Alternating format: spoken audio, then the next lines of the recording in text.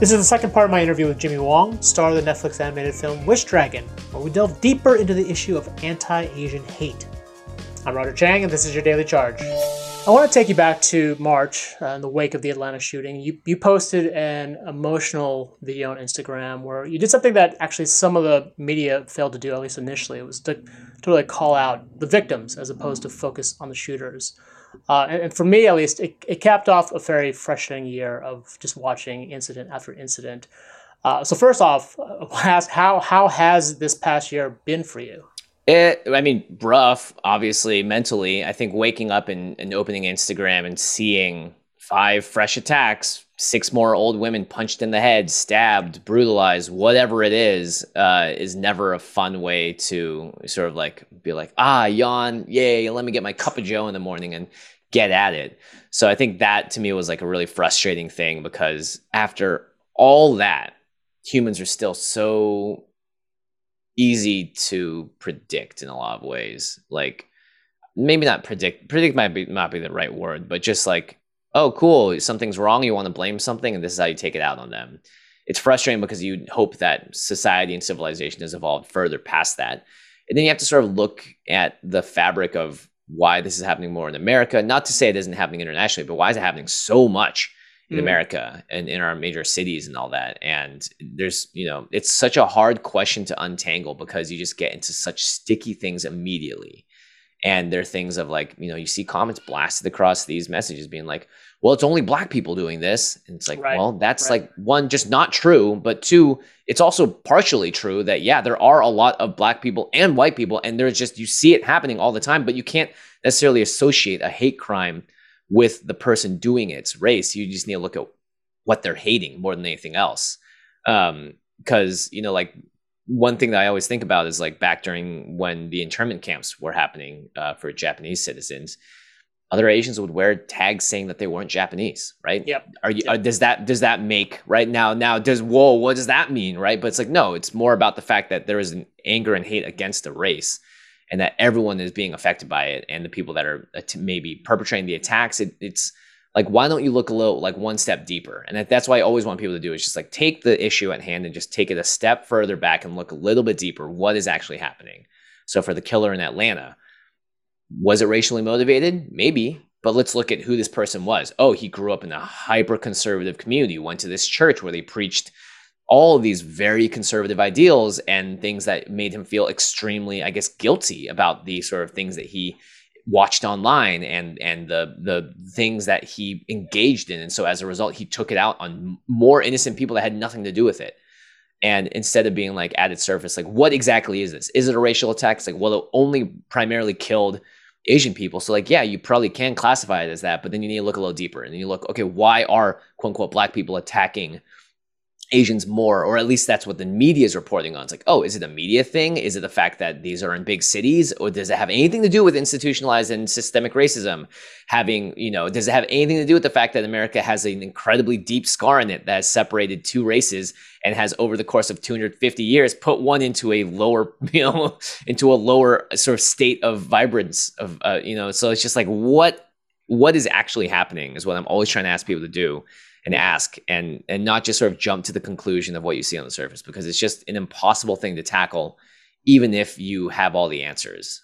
So at the very least, hopefully we can just get a little bit more recognition of the general situation, and that will lead to a larger understanding of what's happening as a whole from a macro perspective. And maybe from there, we can make some more meaningful change. I don't know.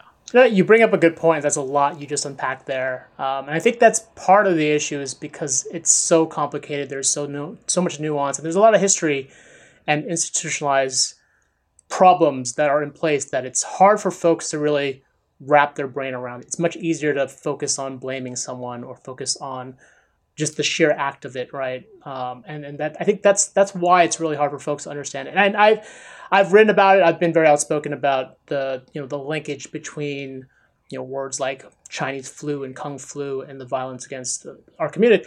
I get the same exact reaction from people. No, it's actually just Black people doing this. Don't blame Trump. And so I get a lot of the same reactions, and because I think it's easier to point fingers than it is to try to understand what's going on. Yeah, and everyone, I mean, come on, like at the end of the day, this is America. We are all about ourselves here in this country. And I'm not going to spend, right? Like if an issue is happening and it's not directly affecting me, why am I going to spend more energy on it than just being like, well, that's the problem. I'm going to go back to my life now.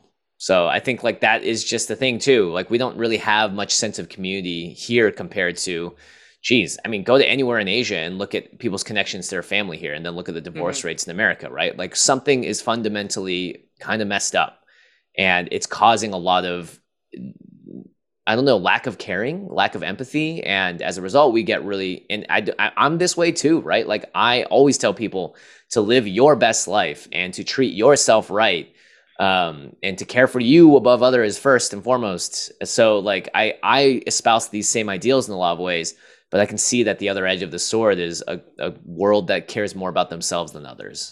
Yeah, I mean, that's a good segue because the question I ask a lot of folks when I have these conversations is like, back in March when this happened, I think it brought to light to the public, people started to understand that there was a problem with violence against Asian Americans. I think there were some folks who just weren't even aware that these attacks were happening. There are people that still aren't aware, by the way. I get comments being like, I've never seen this happen before. So my friends say it doesn't happen, so it doesn't. It's like, cool. Well, my favorite is I have an Asian friend, and he says there hasn't been anything, and so I think we're good. I think I think it's all being made up, right? So but it was in the public or the national conversation for a week after the shooting, and then something else happened, and then something else happened, and we're like 6 tragedies removed at this point, right, or even more, right? And so I guess the question is like how there was attention on this, like how do you maintain that focus or that attention on this issue, because it is still an issue. I think for folks who keep tabs on this, like I do, I mean, I still see attacks like on a daily basis. How do we sort of get folks to realize that this is still a problem, or is it just sort of a lost cause because we have such short attention spans now? I mean, like think about what it took for BLM to happen. It took for a police officer to murder someone in broad daylight, being filmed by people screaming for him to stop, for that to get to the point that it did. And this is after decades and centuries even of racism and lynchings, murders, KKK and all that.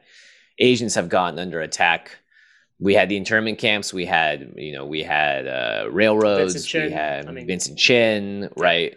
And we obviously need to address it. We need to do our best to fix it, but it's nothing compared to some of the other like struggles that, right? Like relatively, if you think about it, right? Like Asians came into this country as immigrants. We were not brought here as slaves.